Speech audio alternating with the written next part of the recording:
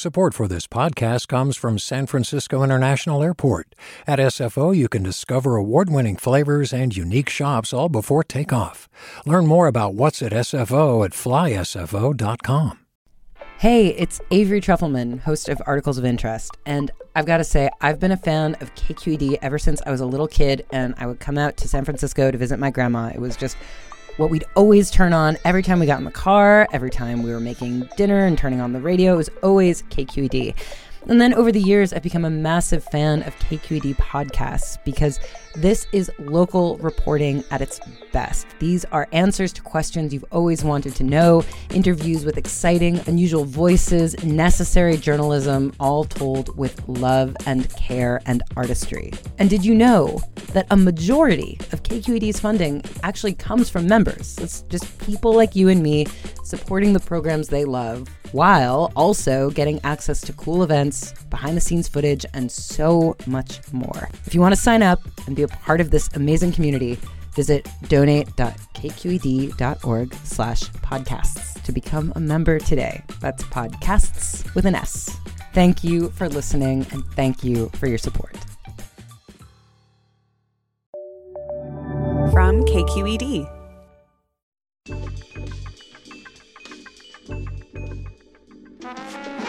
Hey everybody, from KQED Public Radio, this is Political Breakdown. I'm Scott Schaefer.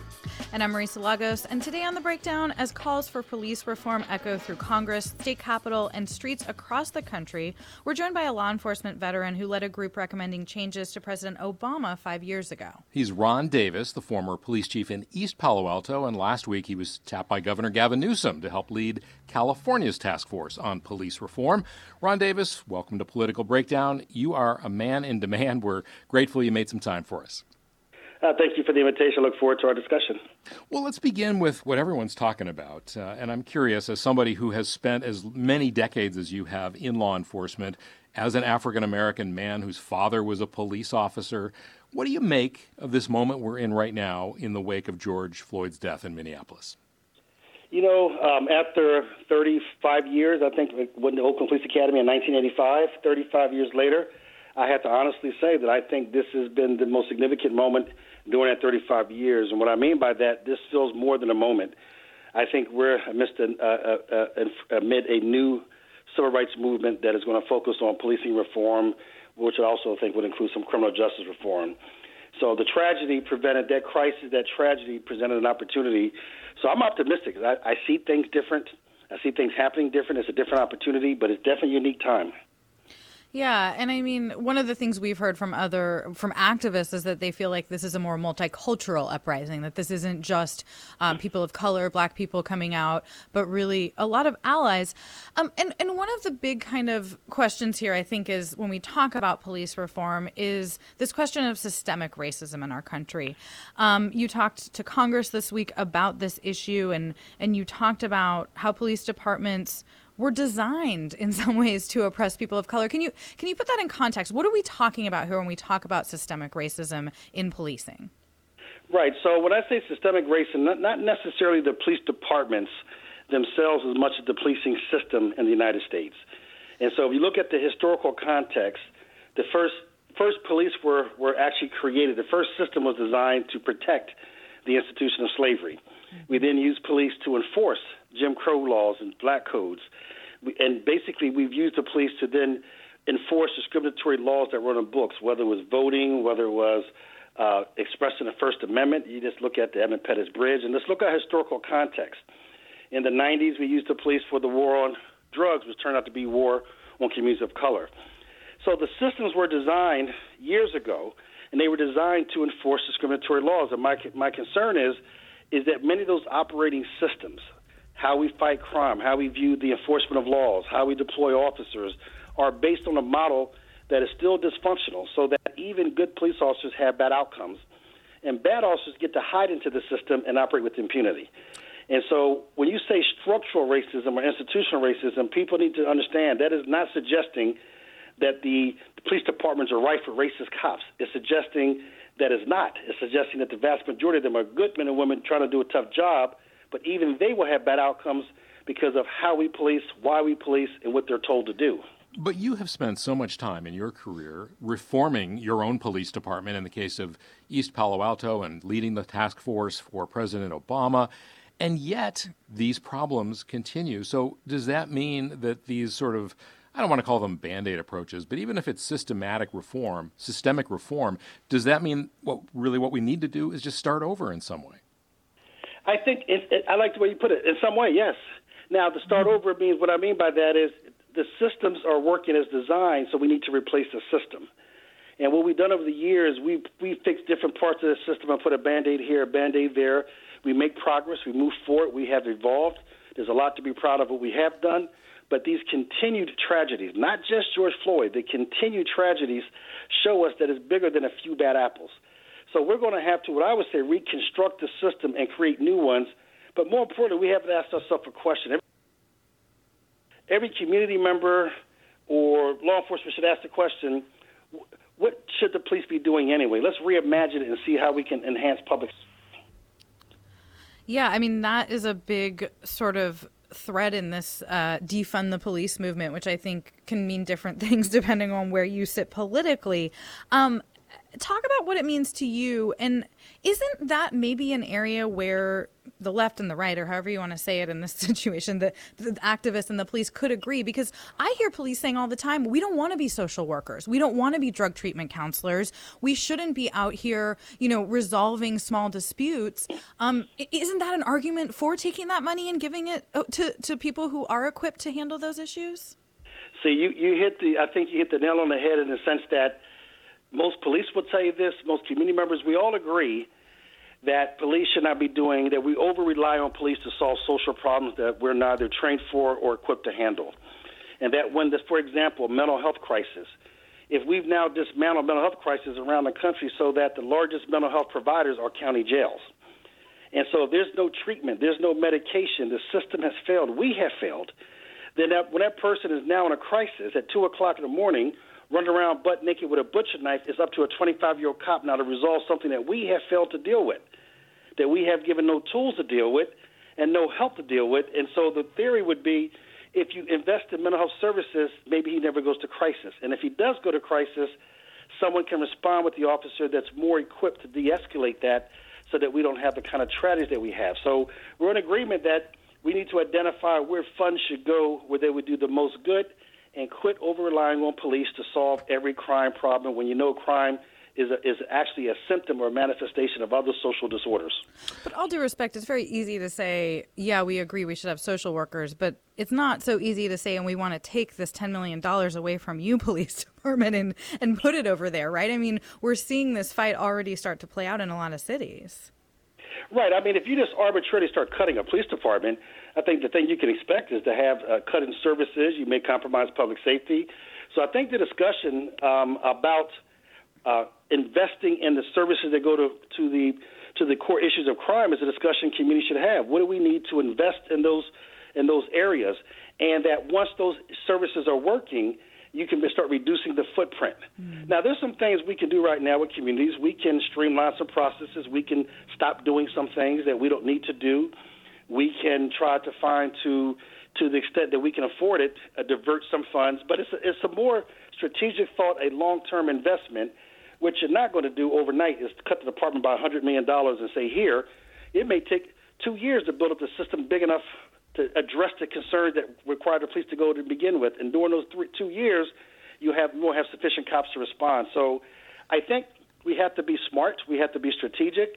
I think this discussion has to run away from terms that are confusing and everybody can misinterpret, and look at the area of how do we imagine public safety so that we are efficient with tax dollars, we are effective, and that we use the police for what they were designed to use to protect and serve, and not put them in circumstances where the only tool they have to respond is on their utility belt. And you know what they say, if all you have is a hammer, then everything's a nail. Mm-hmm. So it's unfair to the officers and unfair to the community. Every large organization has a culture, right? I mean, whether it's a nonprofit organization or a police department. And so much of what we're talking about, it seems to me, is changing the culture and the way police departments look at the people they're supposed to be serving, but you also have unions that represent the police officers and in many cases are obstacles to discipline, getting rid of bad cops. So how do you think of the union and the unions? There are many of them, of course, but how do you think of it, and can they become an ally, or does that need to be rethought completely also? See, I would say this. I think they can become an ally, and I don't think the unions are the problem. I think the union contracts provide a lot of hindrance and obstruction to advancing policing, if that makes sense. I think the officers, like any employee, has the right to unionize. I think the union job is to protect their working conditions, to negotiate collective bargaining rights for better pay and benefits, to take care of their family, to make sure management treats them fairly and equitable. Like, everyone deserves a working environment like that. All of us do. But when you start negotiating conditions that says I can't interview you for 2 days after you kill somebody, that's not a working condition. That is an obstacle to justice, right? So we need to reevaluate the contracts and start making sure that there are no provisions, whether intended or unintended, that would prohibit accountability or allow officers to get literally away with murder or to operate with impunity. And so although officers are due their administrative due process, it cannot override the constitutional practices or rights of the community. And I just remind community members of this. Unions don't pass contracts by themselves. And so while we got millions of people marching and demonstrating, and rightfully so, and good for us, where are they at during a city council meeting when you're ratifying a union contract? There's 2 people in the audience. We need to educate our city councils, our legislature, to make sure they're not passing Bill of Rights for officers or contracts, not the ones that protect their rights or protect them, but the ones that are really prohibiting accountability. We need to stop that. So I think the union is not the enemy, but some of these contracts are absolutely a hindrance to accountability. I mean, but the unions negotiate the contract, and they're the ones pushing them. And I mean, we see in cities like San Francisco, which is largely very progressive and has had, I think, more political support for reform than perhaps some places, a POA, who spent, I think, more money challenging a single DA candidate they didn't like than that candidate spent on it himself. I mean, how, to Scott's question about the culture, what conversations are you having or have you had with rank and file, with union leaders about whether they're willing to come along and even reopen some of these questions over, the discipline you're talking about, questions of use of force policies? I mean, it does seem like that has really been a hard thing for even, progressive chiefs and mayors to tackle. Right. There's no doubt about it. A lot of these contracts are tying the hands of chiefs from establishing high levels of accountability and a culture of accountability. And there may be individual agencies. Some unions are stronger than the others. Some have larger political action groups that they then basically yield a lot of political power because they donate to council members and district attorneys. So there's some reform that can be done in that arena as well with regards to the political actions of a union. But there's also the community engagement. If you don't like the way the union is going, then why would you vote for the person that's endorsed by the union? Mm-hmm. Power perceived is power achieved. And we have to give them the power in order for them to take the power. So I think there's a way to reform that. Now, the other question is, I have talked to some unions and a lot of rank and file, and why I think this moment is different. I think everyone is recognizing things have to be different, that change is coming. I think most rank and file officers just want to make sure that the change is fair. Now, you also said something I want to make sure people understand, and some people are going to get mad at me when I say this. The rank and file in many cases may be different than the union. Mm-hmm. Do not always conflate them to be the one. Totally. Just because the union says something does not necessarily mean it represents the core of the rank and file of that department. Most cops just want to do their job, but they count on the union to protect their interests when they're basically, when they need it.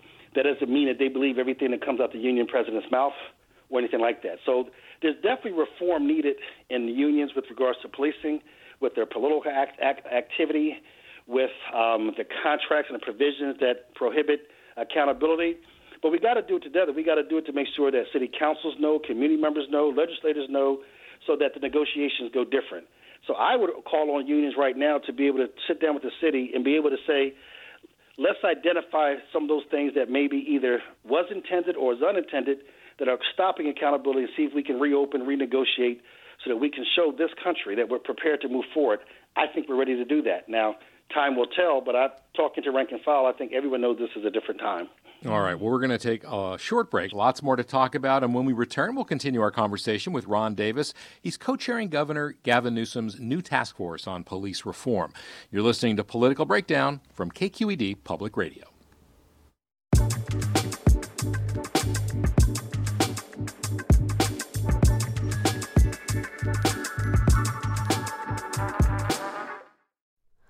Hi, it's Terry Gross, the host of Fresh Air. We bring you in-depth, long-form interviews with actors, directors, musicians, authors, journalists, and more. Listen to our Peabody Award-winning Fresh Air podcast from WHYY and NPR. Hi there, I'm Rand Abdel Fattah from Throughline. If you're listening to this podcast, you know that KQED produces exceptional storytelling that keeps you informed, inspired, and entertained. Their podcasts cover issues from your neighborhood to the entire country and everything in between. Support this work today. You can help us continue to bring quality podcasts to your ears. Just head to donate.kqed.org/podcast. That's donate.kqed.org/podcast. And welcome back to Political Breakdown. I'm Scott Schaefer here with Marisa Lagos. And our guest today is Ron Davis. He led President Obama's task force on 21st century policing. And its recommendations, of course, are getting fresh attention in the wake of George Floyd's death and calls for police reform. And Ron, you followed in your father's footsteps. He was a cop in Philadelphia. And, based on your age, I'm guessing that was, in the 60s and 70s, maybe the early 80s when you were growing up.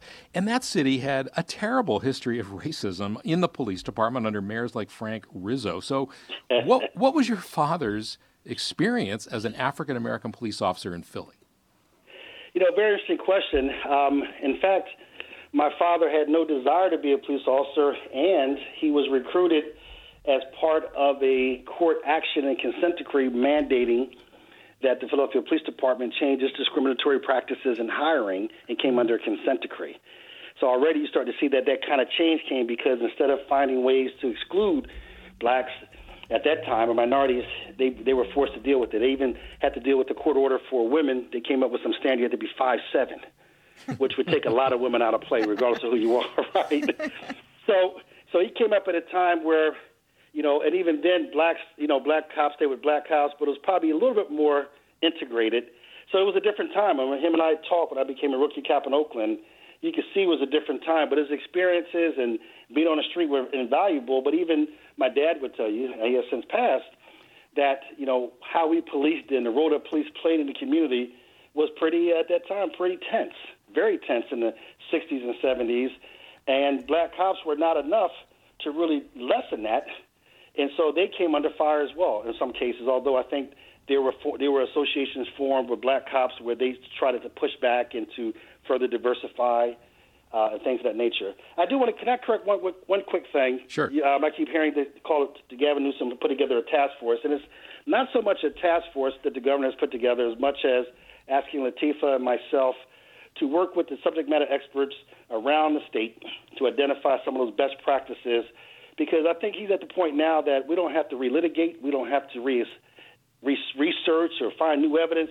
It's time to put things together to move towards action. So this is not going to be a task force in which we deliberate and debate and have a lot of evidence. This is going to be more of us leading and talking to all the state associations and stakeholders and community and getting the feedback so we can then pull out of it some of the top recommendations for the governor. So I just wanted to make sure that was a little bit different than the Obama task force, which is still hecka fast, and we did it in 3 months. Yeah, you mentioned Latifah there. She, of course, Latifah Simon was our guest last week before she was named to that task force, I believe, or to that organization, the group, the panel that you described. So if you want to hear what she had to say about all this, you can tune into that. But a quick follow-up about your dad. You said he didn't want to become a cop particularly, he was recruited, but did he encourage you to go into law enforcement, or what did you see as a kid that made you want to do it? Actually, he did not. He didn't push me that way, but he didn't push me towards it. He didn't push me away from it. And growing up, and one of the things that stood out for me was the camaraderie of cops at the time. Right? Even though African Americans weren't always part of the club in some ways? Yeah, but most of the camaraderie would have been other black cops at that time, right? But it was the camaraderie. It was the pride I saw when he put on the uniform. I mean, he was meticulous. The creases had to be perfect. and he took pride in that. It was knowing that he was there to help. So I think at a very young age, I knew I wanted to be a cop, and I went into the military first, and then it became a natural evolution. So he didn't push me that way, but I went that way anyway. And you went that way. You mentioned this, but you went through the academy and were hired by Oakland Police Department, which of course has had its own series of racist incidents and consent decrees and oversight. What was it like becoming a black officer in OPD in the 80s? I mean, did you see those problems pretty clearly from the get-go, or did it take any time? No, I was in the academy my first day, not even in uniform, still wearing a suit, and a deputy chief at that time came in and looked around the room. And I looked around the room, it was probably 35 of us, and maybe 6 of us were of color. And he says, some of you in here simply because of affirmative action. Mm-hmm. But then he says something, and I'm thinking, wow, that's pretty interesting. But then he said something that also told me that there was a second part of the equation. The only question I have for you, now that you're here, what are you going to do? So it kind of was almost like he was removing, that's the discussion, that's what everybody's going to assume. If you're black now and you make the police department, you get promoted, it must be affirmative action versus I passed the test, I did well in my interview, I actually deserve to be here. And so that kind of stayed with me. One, it showed me just the level of how race is still impacting even then. And it showed me, but at the same time, if I work hard, maybe I can make some advancement for the organization. You were with the OPD at a time of, Marisa alluded to some of the problems, the Ryder scandal, among others, those rogue cops that were planting evidence, beating up suspects.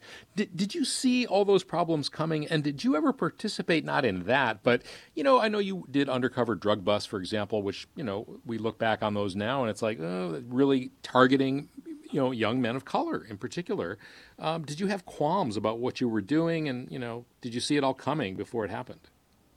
No, I tell you this, when I was a cop before I made rank, so came on 85, 86, 87, 88, I worked at that time, you guys may remember, we had a drug task force.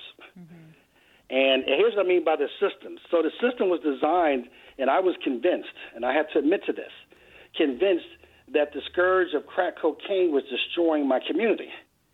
And so every time I put a handcuffs on a drug dealer, I was helping my community. And that's how cops are led to believe until you look back and go, I don't know if that was that helpful. There might have been better alternatives and options, and all I did was create a generation of people that now have no options because they got to check the box because they're in jail, and because they had some people had no options. So as I started seeing more and learning more and started seeing my community, it became clear to me that there are better ways to fight crime. With regards to the riders, I'll be honest with you, we saw that coming a mile away. But once again, is when political leaders are promising 20% crime reductions, right, and that somehow the police can deliver it, which is nonsense, then the only way they can deliver it is the oversaturation of cops in the neighborhoods, which leads to abuses. So people like me and others were yelling and screaming that this was predictable, and this is why the consent decree was appropriate, because it goes to my point about the systems again. It's about why you're out there, what you're told to do, and how you're held accountable to it.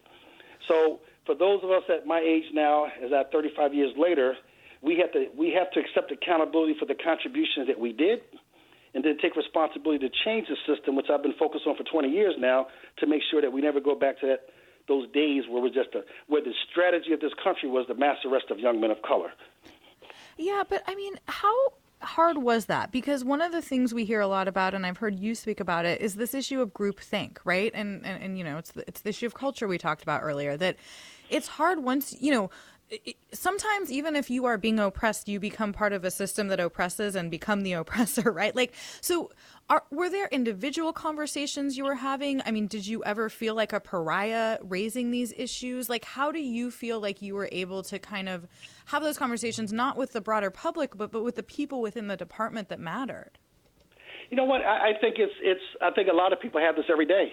I don't think there's any super strength required or superpowers needed. I think you have to be comfortable in who you are. And I would tell every officer of color to remember a couple of key points that mean something to me. One, when people tell you that you're a cop that happens to be a black, you must stop and remind them, no, you're not. You're a black man that happens to be a cop. There are two different things, right? Don't give up your identity to wear blue. You're not blue. This blue lives argument, quite frankly, is an insult to me as a black officer. I'm not a blue life. I'm a black man with the experience of a black man in this country. You will not take that away from me, and I will bring that to the job. So those are the kind of things we have to remember. And the second is you must always stand up for what's right, because silence is complicity, and silence is violence. And so that's the part where I think once cops understand that, then they can actually push back. And there's more and more venues now, more and more through the Minority Officers Association, through the things that exist for officers, for inspector generals and whistleblower. There's more and more of that. And the more we diversify, the more those perspectives come into play, to where it's not that you're standing in the wind by yourself with superpowers, is that you're bringing your perspective to the workplace and it's as valued as anyone else. One of the greatest ways to reduce force in police departments, and I'm going to get in trouble for saying this, is to add women to the force. There's actually research on that, right? Women use less force and still accomplish the same exact outcomes. In other words, they take bad guys to jail just like men do, but they do it with less force and under better circumstances. So the more you diversify your department from gender, from race, the better decisions you make, and the more you start learning what kind of impact your decisions actually have on people. Well, I don't want to put words in your mouth, but I would assume that you would extend that call to white cops, too, that they need to stand up when they see something wrong as well. Absolutely. And that's just for cops, right? And we're seeing this is the issue that we're looking at in Minneapolis, right? The standing by, this bystander stuff that you just stand by and can't say anything. And so when I became a chief, one of the things I did in East Palo Alto, one of the first of my deadly sins, was the idea that the failure to report misconduct will meet the same discipline as that misconduct. If you're just joining us, I'm Scott Schaefer here with Marisa Lagos. We're talking today with Ron Davis, former police chief in East Palo Alto. He led President Obama's task force on 21st century policing and was just tapped by Governor Newsom to help reform policing here in California. You know, you did spend time, Ron Davis, with the president's task force, obviously, and, it's been 5 years since those recommendations were released. Do you feel like anything changed as a result of that? And, I mean, obviously you're very hopeful now. Are those things, is that going to be dusted off now and implemented in more places? Is that the hope? Or have we moved on? Well, interestingly, though, when I left when I was in the administration, so not only was I the executive director of the task force, but when I went to the administration, I was director of the COPS office. Now, for those who don't know, the COPS office is Community-Oriented Policing Services, and we're basically manage about $1.4 billion in grants on an annual basis and probably put out a fresh $200-300 million every year. So when we put out the recommendations, I had the ability as director of that office to take $250 million in grants to incentivize the recommendations. So we made a lot of investments as we left. And once we left the administration, I could still see those investments. A lot of people were still moving forward and still embracing it. Now, candidly, the Trump administration tried everything they could to undo it, take it down off the internet, throw it in the trash can, but a lot of it continued because of the investments. Not to the rate we would want it, but it still had some progress. And we know that because we're working on a project right now where we were trying to identify exactly what kind of impact it has had before Mr. Floyd was killed. Now that this tragic murder occurred, I think people are going back going, maybe I should read that again. So it is being revived. It is coming back alive. And I think it's a roadmap where people can embrace and start moving. But it had I think it was a seminal document. It had impacted more than any report I've seen in my time, but it did stall. Yeah. In fact, that's the better word. But now it's coming alive again. Yeah, I mean, you talked earlier about the need for people in communities to be out there at city council meetings talking about these, police contracts, putting the pressure on. Briefly, we have like a minute left. What's the role of the federal government here, and what's the role at the local and state level? Like, does it all have to happen together? Well, policing is primarily a local function, so local communities and states local communities should really invest heavy in basically providing oversight, understanding policing, and making it clear what you want from public safety so that the police are there to serve the community. And so that's a good thing. From the federal government point of view, they can invest to make sure we do more and more research so that the way we fight crime is evidence-based and doesn't have collateral damage like mass arrest of people of color. They can hold individual departments accountable through pattern practice investigations and lawsuits and consent decrees. They can hold individual officers together. So the federal government has a role, but it's really incumbent on each resident to look at, we want you to be a co-producer of public safety, that you guys are working together to make the community safe. All right, Ron Davis, we're going to have to leave it there. Thank you so much for everything you've done, and look forward to seeing what you come up with the governor. Thank you so much. All right, that's it for this edition of Political Breakdown. It's a production of KQED Public Radio. Our producer is Guy Marzorati. Our engineer is Katie McMurrin. KQED's leadership team includes Holly Kernan, Ethan Lindsay, Vinnie Tong, Jonathan Blakely, and Erica Aguilar. I'm Marisa Lagos. You can find me on Twitter. I am at @mlagos. And I'm Scott Schaefer. You can follow me on Twitter, too. I'm at Scott Schaefer. We'll see you next time, everybody. Stay healthy.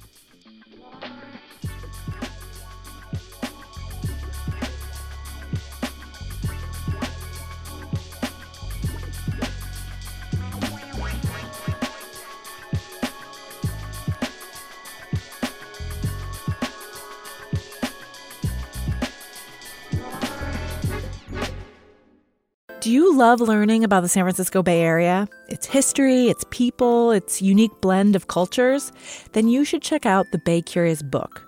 I'm Katrina Schwartz, editor and producer on the Bay Curious podcast, and I'm here to let you know that for the month of May, we've worked out a sweet deal for KQED podcast listeners. Right now, you can get the Bay Curious ebook for $1.99. That's right, $1.99. Just search for Bay Curious wherever you get your ebooks or find a link in our show notes. This offer does expire at the end of the month, though, so you'll want to act on it fast. Happy reading!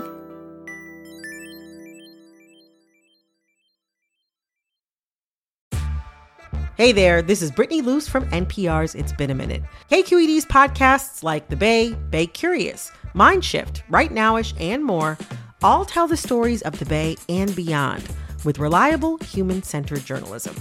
They aim to inspire, make you think, entertain, and expand your understanding of the place you call home.